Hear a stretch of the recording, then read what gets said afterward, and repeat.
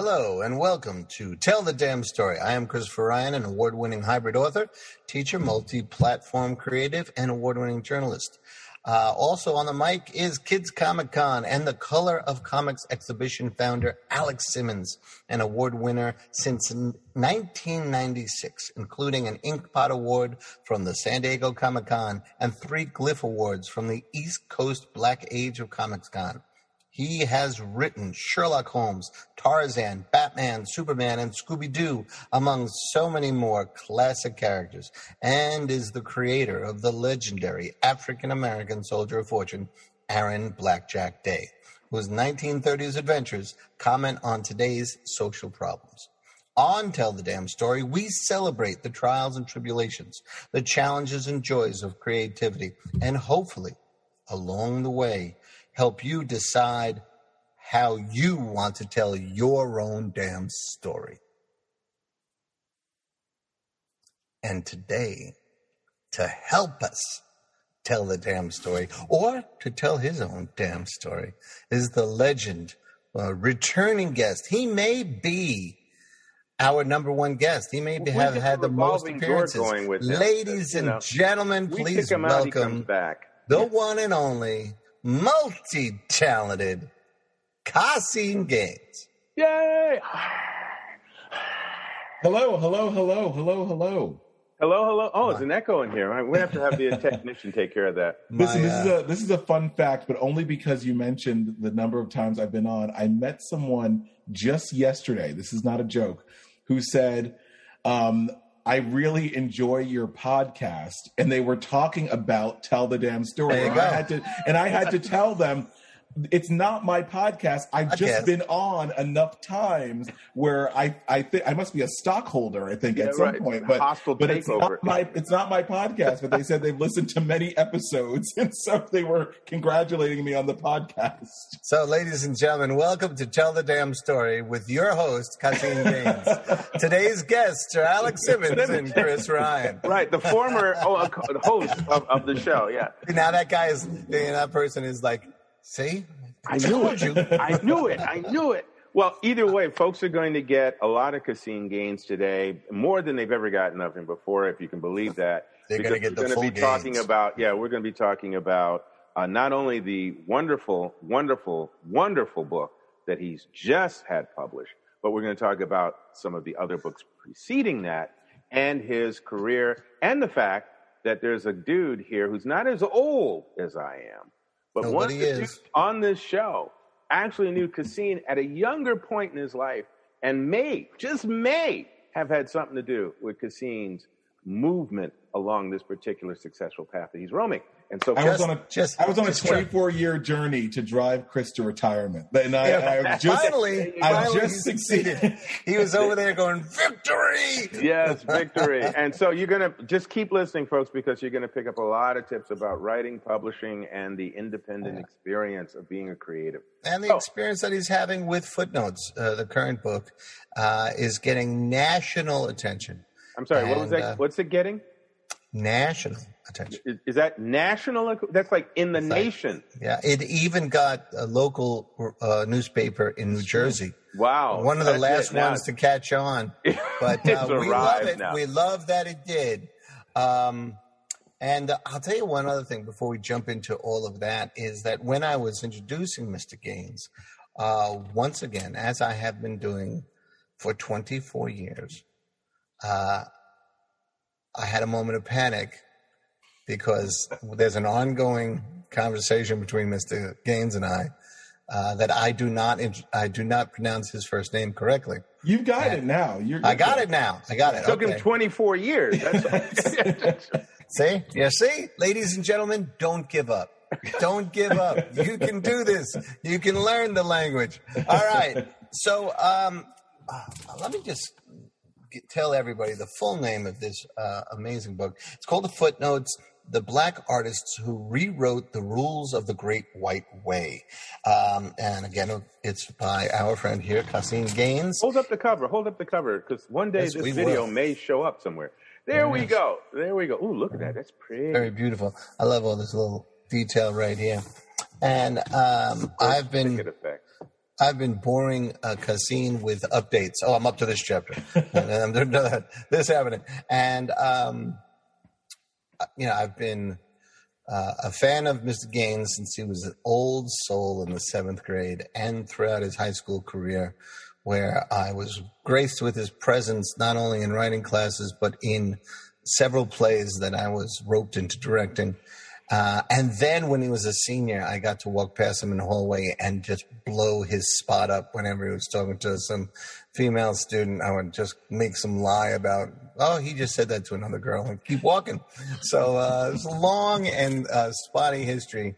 No wonder he's been after you. But I've got to enjoy watching or being like on the sidelines as Gaines, Mr. Gaines, Caseen Gaines. Gaines. First, he would call me while he was running up and down the highway from. Check this guy out. Yeah. He was at Rutgers. He was an RA. He had a job in one of the last music stores in the planet. And then he would ride up to help run a local theater group in Hackensack.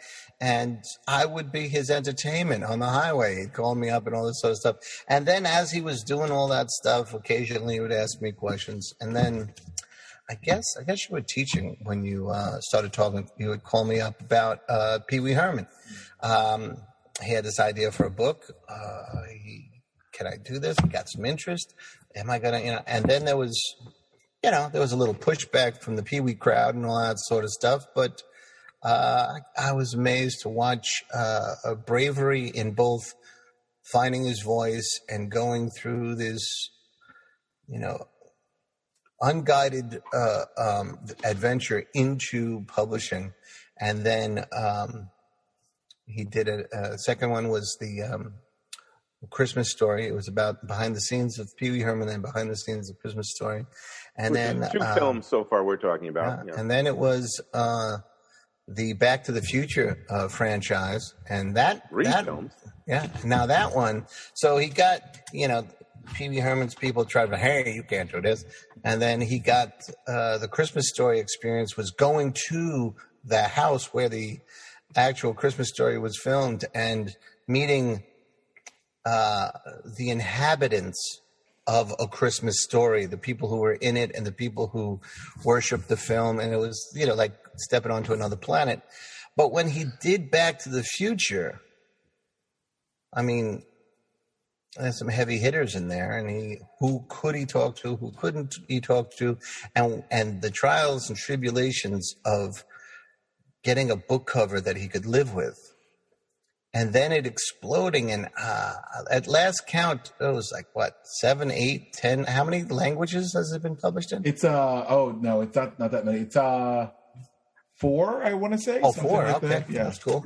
But again, another experience that we don't, normally have. I'm still working on English. And there was the, Dark Crystal. Dark Crystal, thank you very much. The Dark Crystal, which was, now he's dealing with Disney, right? And Disney is pronounced with a $sign on the S. And that book is ornate and, all the other books were beautiful, but this one is just over the top, pure Disney treatment. And Gaines had it be Gaines in there. And now, now he, it's so funny.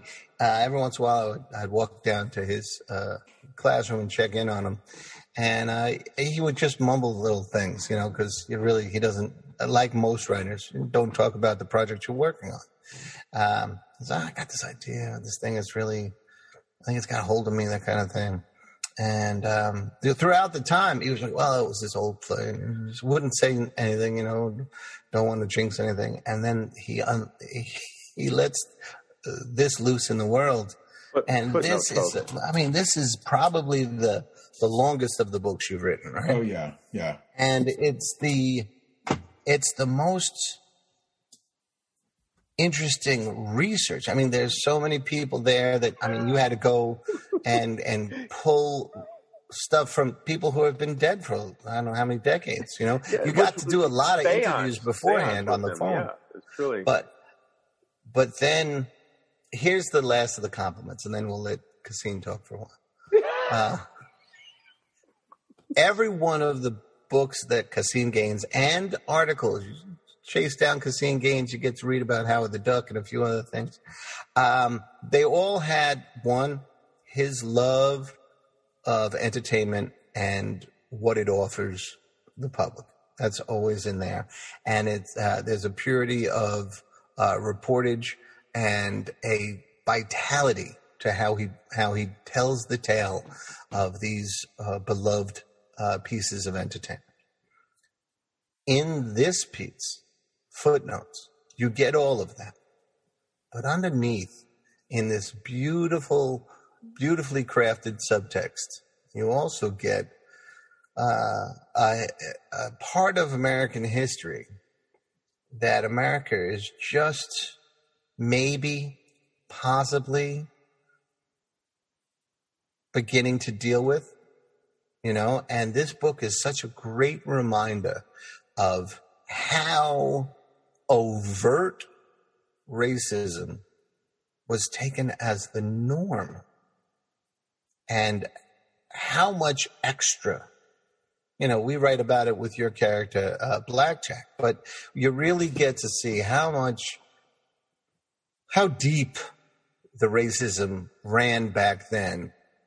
And then it starts to echo in modern times, and you realize how timely this book is. And that's what Kasim Gaines has given the world this year.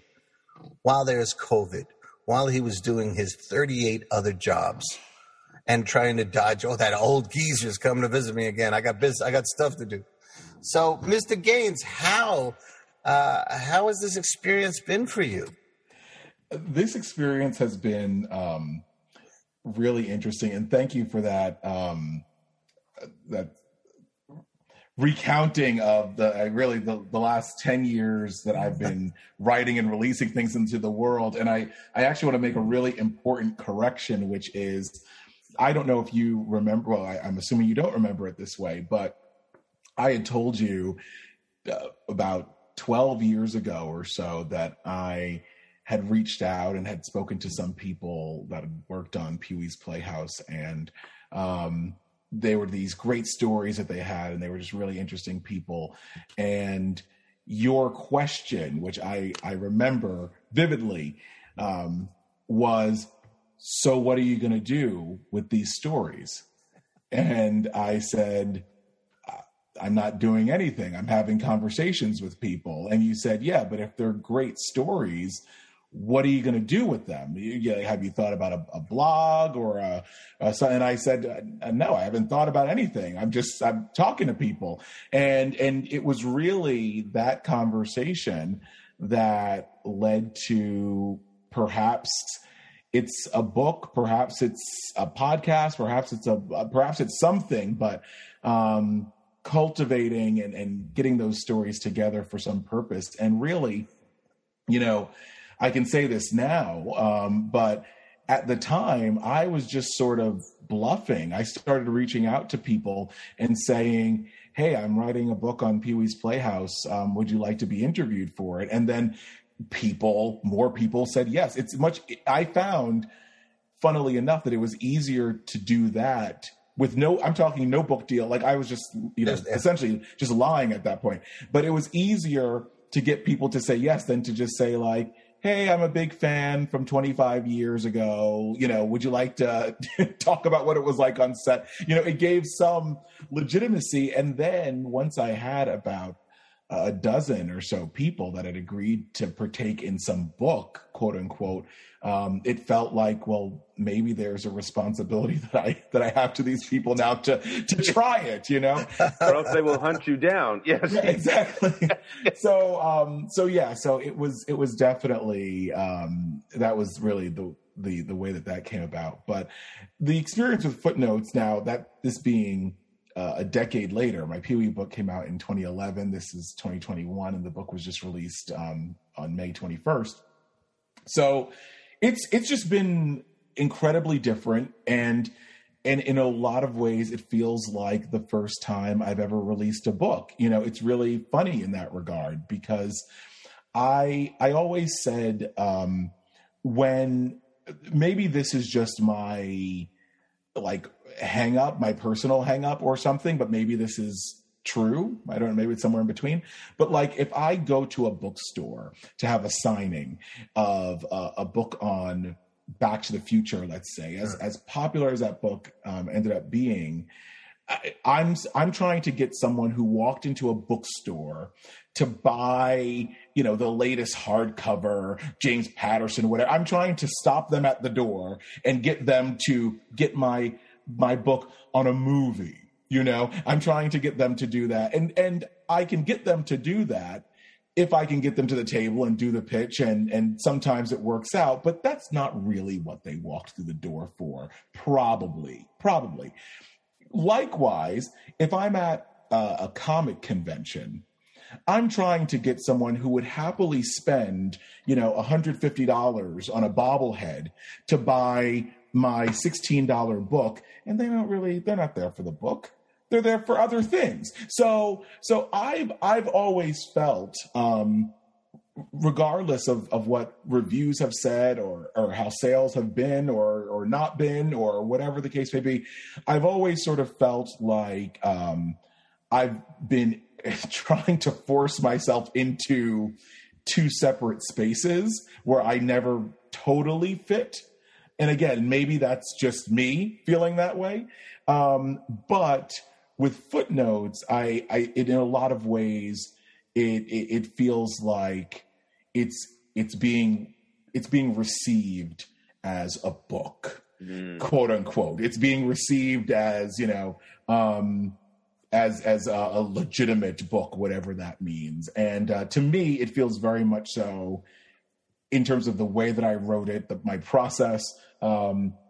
It's not all that different to me than the other books. That's kind of the funny thing. I just had a virtual book event a couple of weeks ago, and someone said, as their question, I was in conversation with someone, they said, can you explain, because I just don't quite understand, how do you go from Pee Wee Herman to this book?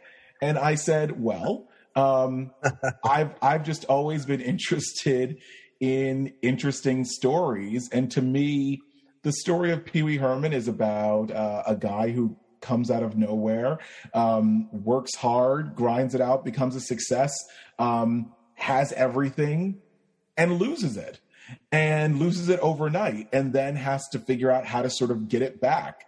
Does he ever fully get it back? And those beats are kind of the same beats of this book. I mean, it's kind of the same story in a sense. It's just not seen the same way. And so I said, to me, it's actually, there's a strong correlation. And I don't quite know if the person who was interviewing me knew what to do with that, really. But that's the way that I... Well, one of the things I notice in every single one of your books is that your books tend to be the celebration of people who have achieved the impossible. They had some quirky idea that didn't seem like it would work. The odds were against them. And then they, even Back to the Future, all right, we have one movie. Wait, no, it's three? How are we going to do this? And all that other stuff. But even casting a different lead. That's right. Having to recast that, That I learned first in Don't Need No Roads, the Cassine Gaines book. Right? Wait, that's not the exact. We don't need roads. We don't need roads. We got to get them right. If you're going to go to Amazon, ladies and gentlemen, you can't listen to me. You have to listen to Cassine Gaines. But one thing that there's a gradation of difference with Footnotes, and that is that the stakes are greater, and the impossibility was more palpable. So that would be 2. So if you could be so kind as to give us, like, the thumbnail, the elevator pitch, which I know is very difficult for this particular book. How do you explain to people say, well, your aunt? Well, what is this? So Footnotes is, I think of it as a group biography of these 4 artists, Noble Sissle, U.B. Blake, Floyd Miller, and Aubrey Lyles, that came together to create a Broadway show in 1921 that was an all-Black production, an all-Black creative team. In 1921. In 1921. And it was the phenomenon of that year on stage. It's not an exaggeration to say that it was Hamilton almost a century before Hamilton. And it was a show that brought jazz to Broadway, introduced Josephine Baker to the world. It integrated Broadway audiences, actually. It was written about by the likes of W.E.B. Du Bois, Langston Hughes, Claude McKay. It was just this amazing cultural moment. And the book chronicles the it takes a long lens view, I'll say, at looking at the factors that led to these four men coming together, creating this work, and then ultimately how this work that was so incredibly influential became sort of lost to history in the century that after it debuted. And so that's probably the shortest pitch that I can give. And there's, obviously other things at play. And I just want to just quickly, for some folks to get some sense of 1921.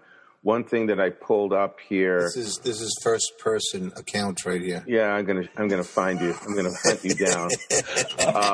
One thing that was very, very unfortunate in 1921 was the Tulsa Race Massacre. Yes, which was less than 1 week after Shuffle Along opened on Broadway, actually. And I think part of the balance, I think, of this book was trying to show, as I think Chris put, like the incredible stakes for these Black artists and the Black community at large, but then also out of this tumultuous time, there also was progress and joy and success, and they were happening simultaneously. It wasn't one then the other. They were both existing in the same United States. And so, and affected, out of each other, but there was sort of a, it was murky. It was a murky time. And I think, I wanted to try and explore that in the book and not just make it, this show was so successful 100 years ago, let's just celebrate it. But what makes it, I think, really interesting is looking at those stakes and making very clear what those stakes were. Mm-hmm. Not to give too much away, but one of the things that you do extraordinarily well is figure out, and I remember you learning about this and how to do this with the first book with Pee Wee, but you take the time to figure out, all right, where am I going to start this story? And then I'll go back to the beginning of the story and tell. And the opening chapter of Footnotes it's again, here's another example of why I'm so impressed with this book. It uses physical humor to set stakes that are not funny at all, right? 3 of the 4 creators of this story they got one foot out the door during the show when a particular song is going to come up because they think that will start the riot, and they are ready to flee. They're ready to flee, and that moment physically is humorous. And then when we find out why they're so concerned, that it's a love song. Well, what the hell? What's the problem with a love song? Well, it's a love song between 2 Black people. Can't have that shit. What the hell? On a Broadway stage? I mean, it was just taken for granted, and your ability to organically establish that culture is one of the things that makes this book so important. And that you travel through American culture over the decades, and that is the history of this, and do not make it easy on any parts of the culture, or whether it's the four players or the culture at large, who portions of which outgrow, some of the things, some of the elements of the show. So it's fascinating on so many different levels. How'd you do it? Yeah. I'm curious to know, why'd you do it? Why this story? Yeah. So I'll talk about the opening, then I guess I'll open up to why this story. But it's so funny about this opening of this book because I don't know if I've ever had a story that I've written or anything like that where I've been satisfied with the opening. And I think I've always like thrown it out or heavily changed it, or I feel like we've had this conversation before to some extent, where like sometimes I find like the third paragraph is really the beginning, and like I write and then I just throw out the first couple paragraphs. Well, we've attempted to teach that to high school students for years. Yeah. A lot of times they haven't started their essay till the third or fourth paragraph. Remember, we used to call that discovery essays. Do you remember that? That was like a thing where like they didn't discover what they were going to write about until like the fourth paragraph. So you just got to cross out. For us, it might be a chapter or two. yeah, but but it has been. And so the two funny things about the opening, and the first is my editor. So this is important. In fact, I'll go into this because I know this is a lot of the people that are listening are probably writers, people that have been published, want to publish. So this is a little bit of like inside baseball, but I think you'll find it relevant. So I just want to go through my experience of the 5 books to explain how this book even got published and in what landscape. So the Pee-wee book, I did not have an agent. It was traditionally published. I just looked for publisher. Actually, that's not true. I went to Barnes & Noble. I went to their arts and entertainment section, and I just looked at the spine of the books and looked for books that seemed like they were interesting to me and in the vicinity of what I wanted to write. Mm-hmm. And I probably pulled 8-9 books, and of the 8 or 9 books that I pulled, some sizable amount, like 3 or 4 of them, were from this publisher called ECW Press, which I had never heard of.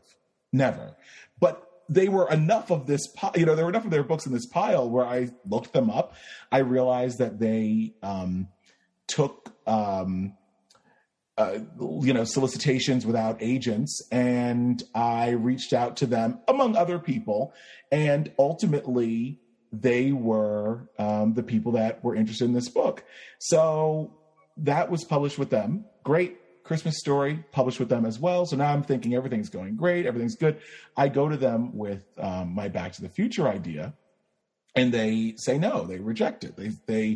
And I remember their thought process was that the Back to the Future fandom was like, I'm gonna screw this analogy up, like a mile wide and an inch deep, I think was their thought process, as opposed to, maybe there are fewer Pee Wee Herman fans, but the Pee Wee Herman fans are going they're going to buy this.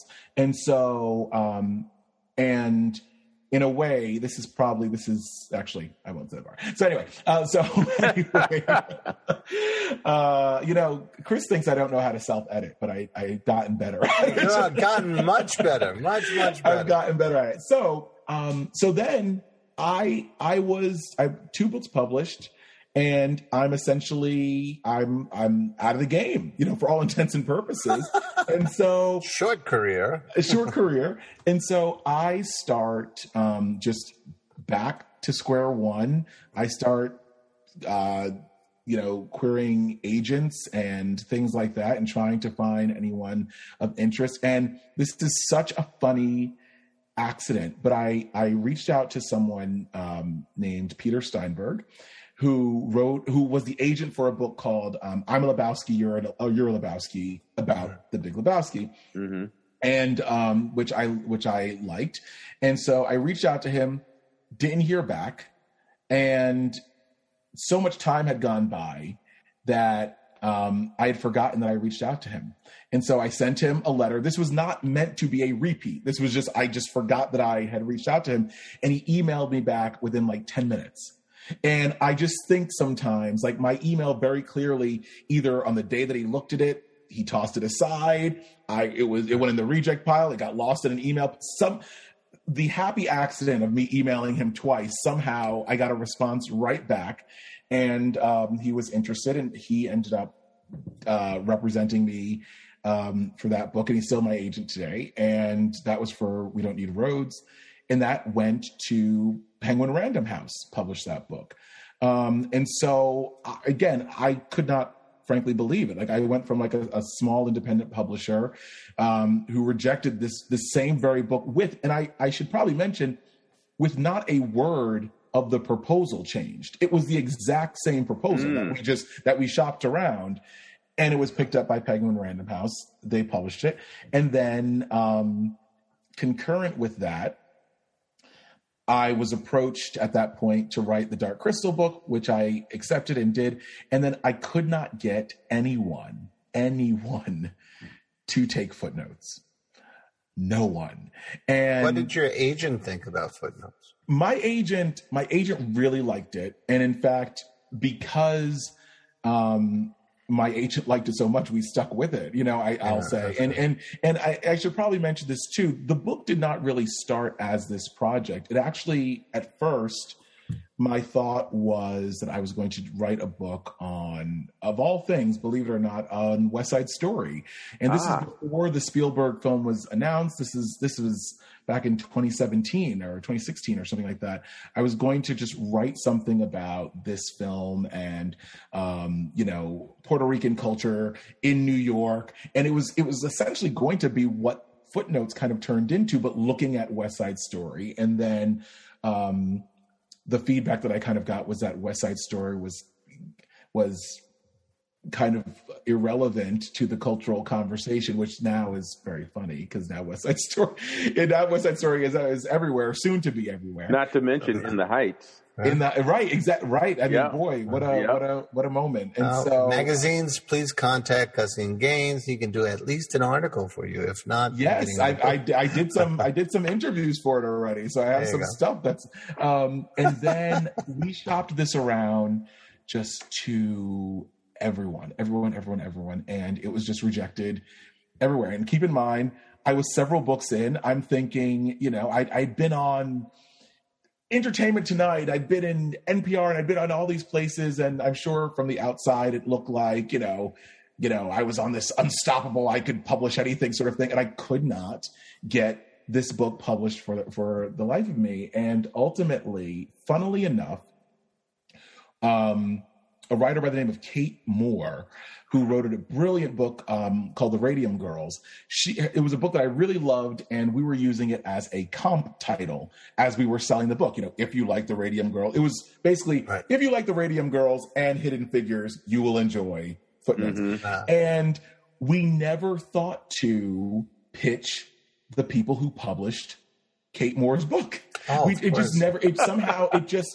It just escaped us. And so when we finally realized it ended up, wait till you see how I land this plane. Remember what the question was. It was about 35 minutes ago, but wait till you see how I bring it all back to the original question. That's all right. He's learned something from me, I'll tell you. I'm good. I got a nice pillow. I got the earbuds in. I'm good.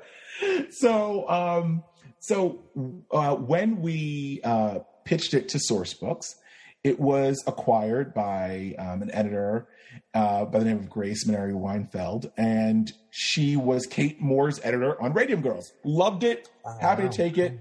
And within about 3 or 4 months of her acquiring Footnotes, she left Sourcebooks. So the book was acquired, but then I had lost, in my view, like the champion for this book. But here's where the plane lands is Grace and I spoke several times over that period, in the first couple of months, and she gave me a piece of advice that I never forgot with this book. And it brings me to the intro, which was, she said, don't start the book with an introduction of, here's what Shuffle Along was. It was really important. You know, you're going to learn about this, that, and the other thing. She said, don't start with that sort of thing. People will know it's important by virtue of the fact that it's in a book. Like, just trust that people will know it's important. She said, just start the story. Yes. Just start the story. And people will be into the book if you can get them hooked in the first page. They're not going to be hooked because you tell them it's important, I promise. And because of that, the book just starts with action. You know, we're just starting. And so I actually had a different kind of prologue to this book. And it went all the way until probably about a day or two before I submitted my first draft. And it started at much later in the book. And it just didn't feel right to me. And I felt like I needed to get all four of the guys in the opening scene. And I didn't know, you know, this is a great lesson, I think, in using what you have, because as Chris said, all of my guys are dead. All of my main subjects are dead. I did not have the Ouija board. I could not conjure them up. And so there are actually very few anecdotes in the book where all four of them are a part of that anecdote. Mm-hmm. So I knew I had to pull one of them from the proper context of the book and get it up front. And it seemed like this was the best one to sort of get shades of their personalities while also helping to let the reader know that while we, yes, are talking about this show, we're also putting this show in the larger shell of race in America and all of that. And this just seemed like a great way to sort of do that in 4 or 5 pages. And so it was a last minute change, but it seemed like it did what it needed to do. Well, that long way around to get there really offers our aspiring writers a few great lessons. You know, don't wait until you know everything to launch into your career, and just keep working and you know, tell the damn story. And, you know, sometimes the need to tell a story pushes you to take the risks, you know, and that kind of thing. So that there was just a whole wealth in there. So thank you for that. I would also say that, you know, what you've also very wonderfully revealed for us in your product placement story. Yeah, that's right. No, what you've also revealed is, you know, the reality that creative writing is a process. You know, I've never liked the word process because it doesn't feel creative, the word itself. But yeah, there are steps, there are degrees, there are levels, there are all these movements that one has to go through in getting the story to its proper place. And that's why, you know, sometimes the devil is in the rewrites and all that. So you were literally down to the wire with an opening that you had established and had, you know, kept there for some time. But something in your creative gut was saying, and then listening to constructive critiquing and suggestions that ruminated in your head for a period of time. And so that you were able to make that final adjustment and say, no, I got to rewrite this. I got to set this way. And by doing that, that's where your success came. And I think that, again, that just really, truly illustrates that, you know, once you write something down, that's not it. It's not the gospel. But you get to rework it and spend some time with it and manipulate it until it feels like, yeah, okay, this is the better rendition. This feels good, or whatever it is that's going to help you then place it in the hands of another. for a reaction. I think that's one of the telltale signs of a professional writer versus an aspiring writer. You know, where you say, okay, what does it need? How do I serve the story? You know, and you have that instinct that, wait, it still needs something. Now, there's a danger to spending your whole life saying it still needs something and you don't get finished. You know, Cassine Gaines is an example of getting things finished and moving on. And I have two other areas I want to talk about. One, can I interrupt for 1 second, because I want to make do whatever you want. It's your show, as that guy said. Oh my gosh! But I wanted to jump on that point because something both of you said resonated. One thing that both of you just said resonated with me. That's why you have us on as guests. One, I think, is Alex talking about process, and maybe process feeling like a naughty word or too scientific of a word for what, you know, we all do as writers or something like that. But I feel kind of strongly, I think that, like, I don't think the other... It's one of the greatest pictures I've ever seen. I don't think that the other beginning of the book would have necessarily been bad. I just think that it could have been better. And I think sometimes you do have to sort of, it's hard to figure out, and maybe you never really figure it out. I think I'm still figuring it out. But when it actually isn't working and can actually be improved upon, and when you're just sort of being insecure and, you know, and all of that sort of thing. And so it felt like by getting rid of what I had before and then reworking this new opening, I felt I had made it better. I'm still, frankly, I'm not kidding, nor fishing for compliments, but I'm still surprised when people say they like that opening, because in my mind, I still feel like it could be better. Like that opening, you know, I really do. That's the standard writer experience, right?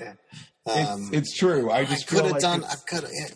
Yeah, and the other thing is, you know, I was juggling 4 main characters in this book, and I have a buddy of mine named Brian J. Jones who wrote the Jim Henson biography, and he wrote a George Lucas biography. I'm sure I think there are a couple, but great writer, excellent writer. And there was one time where I was just completely stuck because the book was originally structured where we followed Noble Sissel and UB Blake, one of the duos, and we followed them for probably 5 or 6 chapters by themselves. And then they were going to meet this other duo, Miller and Lyles, and then we were going to like flash back and get their backstory and then catch us back up to and I remember kind of talking this through with him, and between working with him and someone that I hired to read the book before I submitted my first draft. So I'm calling it my first draft, but it really, you know, we all know. First draft is first publishable draft. Yeah, right. Is different than first draft. Yeah. Right. Yeah. So I had someone, and the consensus was kind of like, well, you can't do that. We've gone on this journey already. You can't rewind back to the beginning and catch up. And so that kind of bouncing back and forth between these narratives really came after all of those pieces were written. You know, I like to write chronologically. I just like to try and go on the same journey that the reader is going to go on. It doesn't work for me to bounce around. But it's funny because in this particular book, the book did kind of follow a different structure. And then I was able to kind of chop up like I'm talking chapters, you know, and literally lift chapters 4 through 6 now become 1, 3, and 5, you know, that sort of thing. And it worked out. You Tarantino'd your own book. I did accidentally. Yeah. But I did. And it was kind of a weird thing to do. But having not been part of that, but been part of the reading experience, in saying that you would have gone with the 2 for a couple of 5 chapters, then it would have thrown off the balance. Because one of the reasons why Shuffle Along worked is because 4 unique talents came together, and the way you have it laid out now, you can see that emerging. So again, it's another great lesson, is that, I always say, let it suck. Just write it. Tell the damn story, right? And then go back and make it suck less, right? And that's kind of what you're talking about is, all right, I got it out there in a form. Then you had to find the form. Mm-hmm.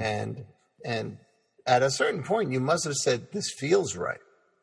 Because you got it to a editor or a publisher, and, they took over.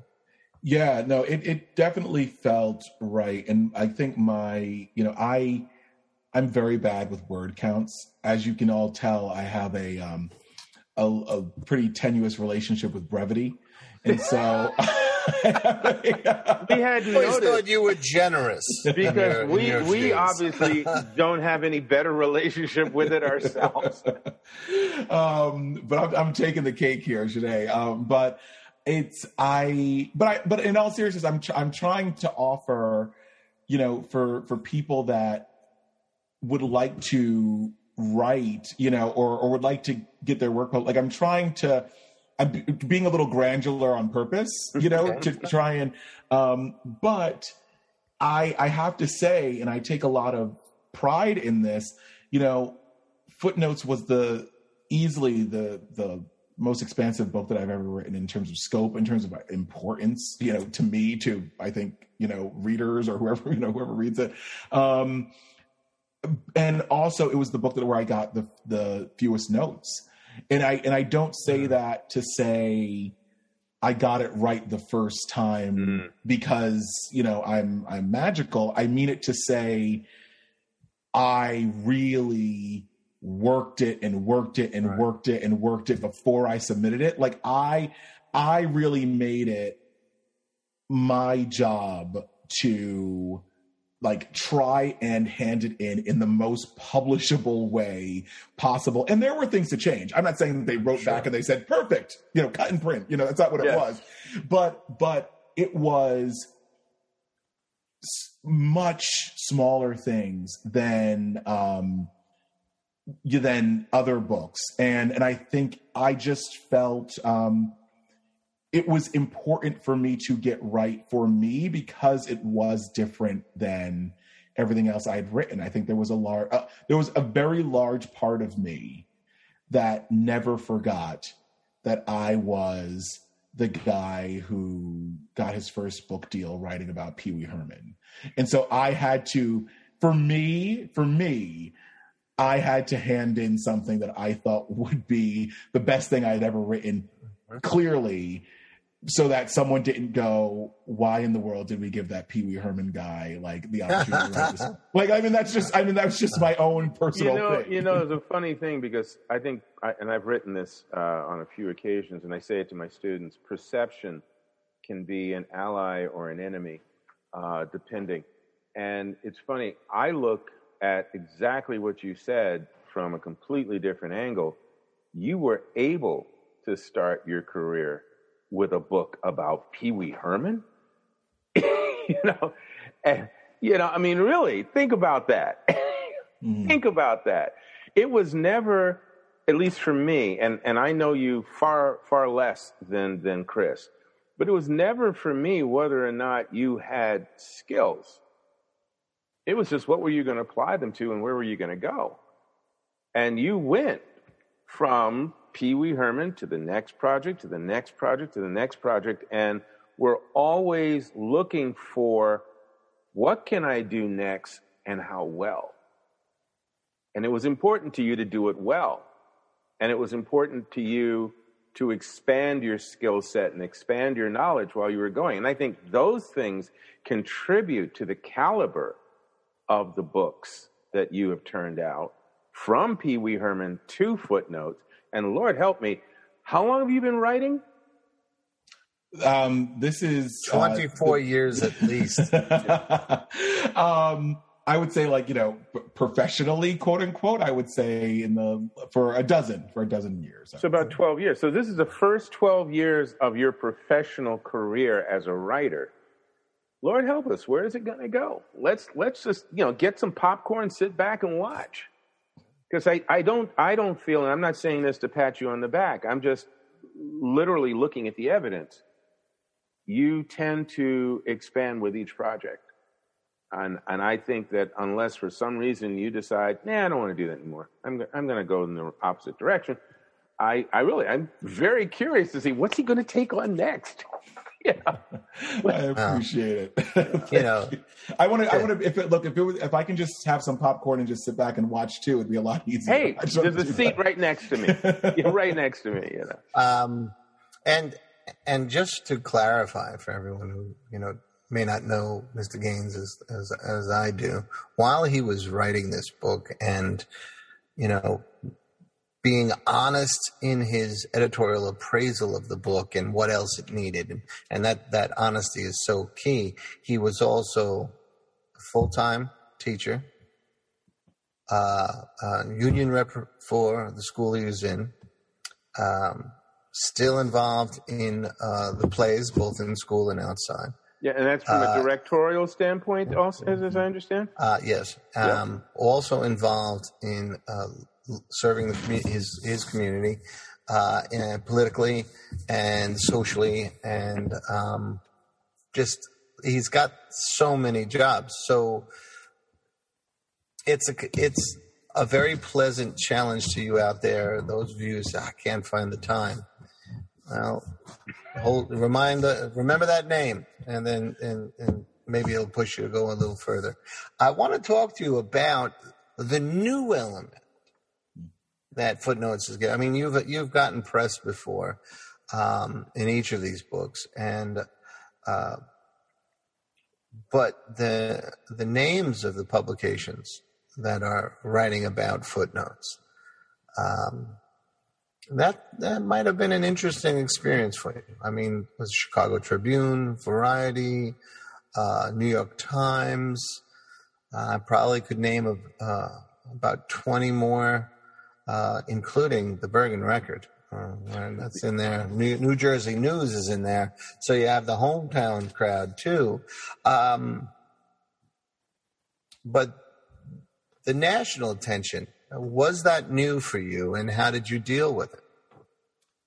So I said to my wife, probably, I want to say it was like on a Tuesday or something. I said, I hate feeling this way, but it's great getting amazing press, and but I used to get such like a rush out of it, and now I've become obsessed with going like, okay, was there an uptick in sales? And I'm like, oh my God, why? What?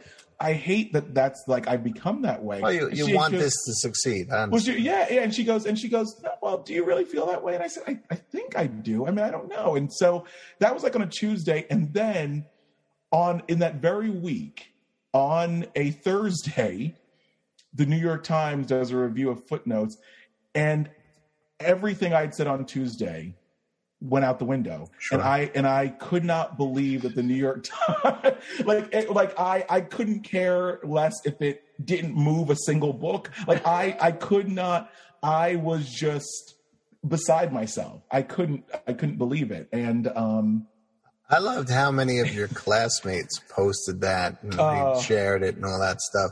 That was really a cool moment. And of course I stole it from Holly or somebody and reposted it myself. But yeah, so you didn't know that was coming? You know what? So there's a little bit of inside baseball, but the way that it that's why people come to your show. Thank you. Well, pull up a chair. So the way that it worked was when I say we, I'm talking about my publicist at the publisher.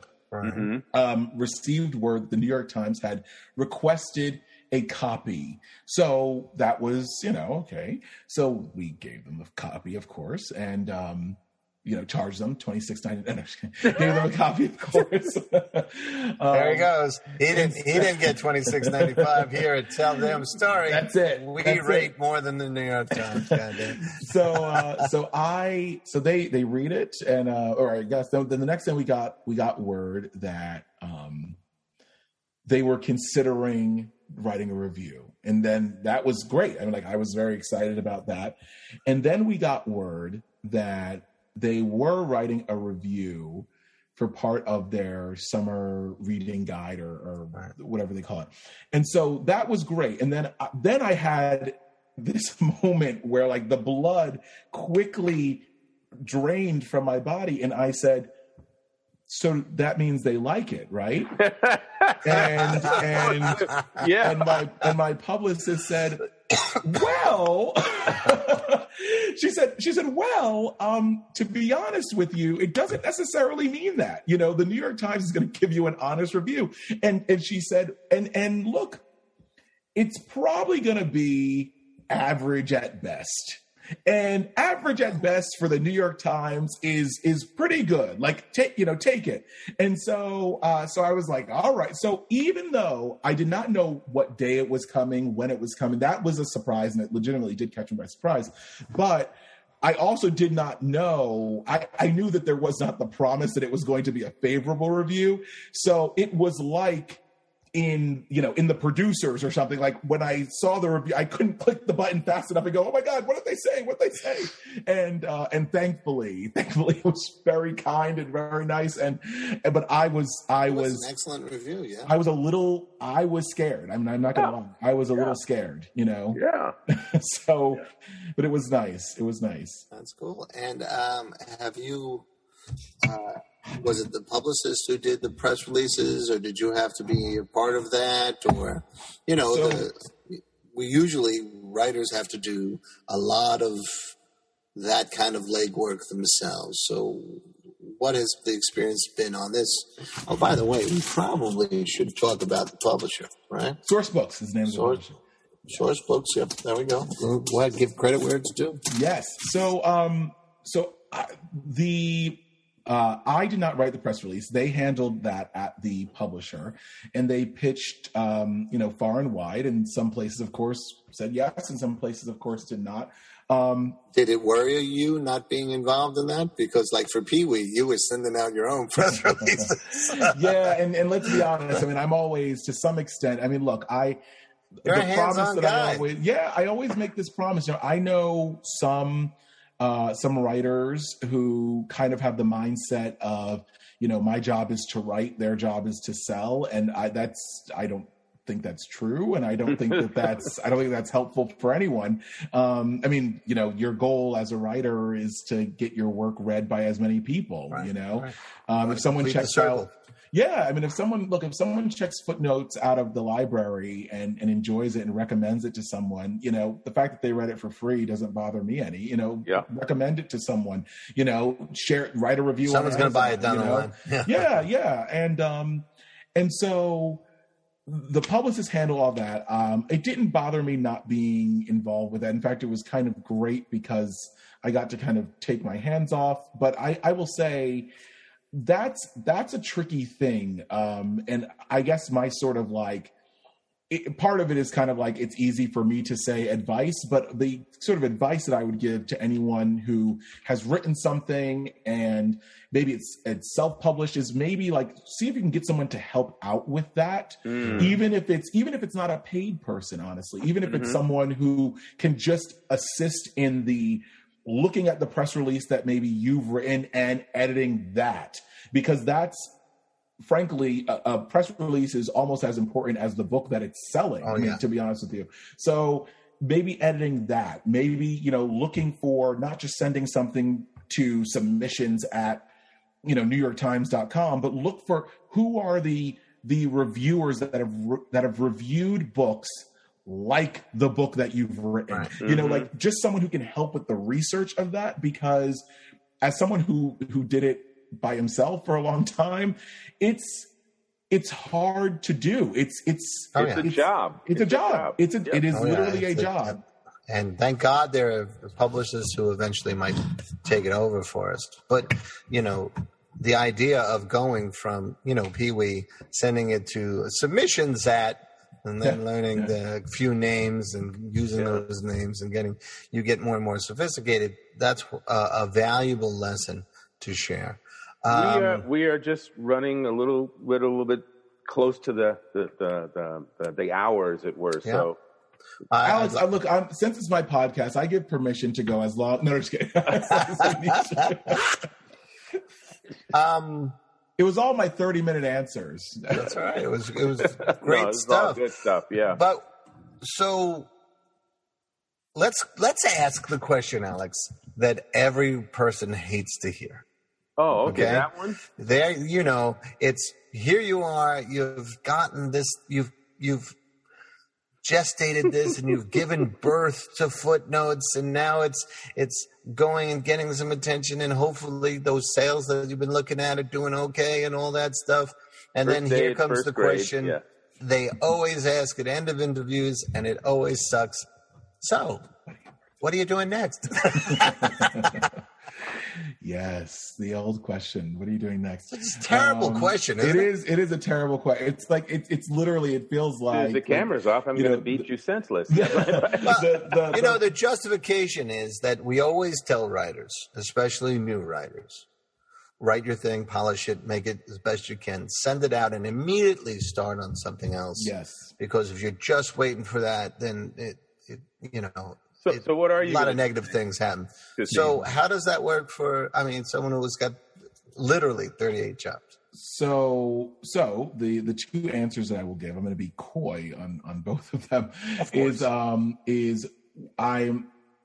The experience of working on Footnotes and telling a story of not just these four men, but then there were so many other artists and people who should be better known names, but they just aren't, has led me down several rabbit holes. And so I'm currently working on, beginning to work on, I don't want to oversell it, tinkering with a story of someone who was amazingly influential to American culture, a Black person. And they literally, and I mean this literally, disappeared from history, not erased, disappeared. And so that is a story. That's a great teaser. And so that's something. And then the other thing that I will make mention of is, the eyes and attention on Footnotes has led to several calls and meetings of people that are interested in optioning the book for potential screen things. What did I tell you, Chris? What did I? We were talking about it yesterday. It would make a great multi-part documentary and stuff like that. Yeah. So I said movie. He said documentary. Keep your fingers crossed, and those cards and letters coming. We'll see. Yeah. Well, fingers crossed. And that is another road, all uphill, in the sun and blinding rain and horrendous hurricane winds and snow blind. That's just, oh my God. So not quite a walk in the park. I hope we can bring you back to your show soon and talk about how that came to fruition. But it's been really fun to watch you on this journey, and it was thrilling to read this book and a great education. I'm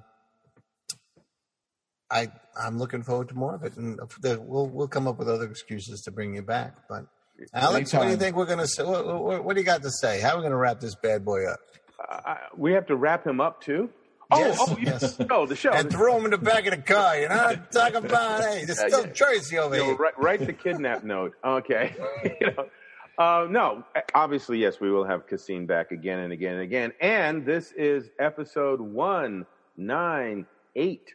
Woo. So we are 2 more episodes away from the big 200, the big monumental 200th episode of where we interview Lincoln.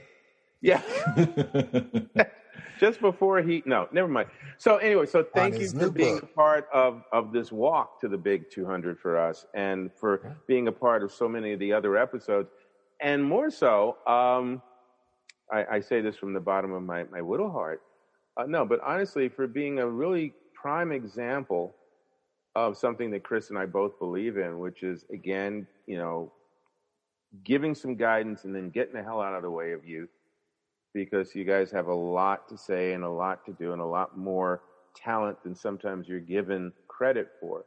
And you have proven that. You have really climbed, he was talking all these metaphors, you've really climbed some mountains, and it's been really a pleasure to watch that. And thank you for being a part of, letting us be a part of that journey and being a part of ours as well. So thank you very much, Caseen. And yeah, you're stuck with us. We're going to keep coming at you. Well, listen, anytime. I appreciate the invite to be on, always. So thank you so much. Tell the Damn Story. Yes. Caseen Gaines. Yeah, right. Very special episode. Oh, and but thank you sincerely. Yes. Right. Excellent. So anyway, it's great. Episode 198, Sunday, noon. It will be up, if not sooner. This Sunday? No, not this Sunday. A week from. Not tomorrow, but, right? Because we've got. Oh, that's right. I'm sorry. So then. Right, we got Flinch Books coming up tomorrow. Right. Make sure you tune in for that. You're even closer. You're episode 199. Oh, Grasshopper. Yeah. 199. So close. Yeah, okay. Almost a Get Smart reference. Yes. I stopped myself. All right. So either way, thank you, Chris. As always, a knucklehead pleasure. Thank you so much. It's always an honor to be in your presence, sir. Yeah, to bring me presents, did you say? Okay. And folks, please stick around. Drop your comments. Give us your thoughts, your wishes, your kind thoughts. Go out and get Footnotes by Caseen Gaines. That's where I was going. Go out there and purchase it. It's available in stores and online, and it's more than worth the read. And please, because otherwise he won't talk to us anymore. So again, take care, everybody. Be well. Peace.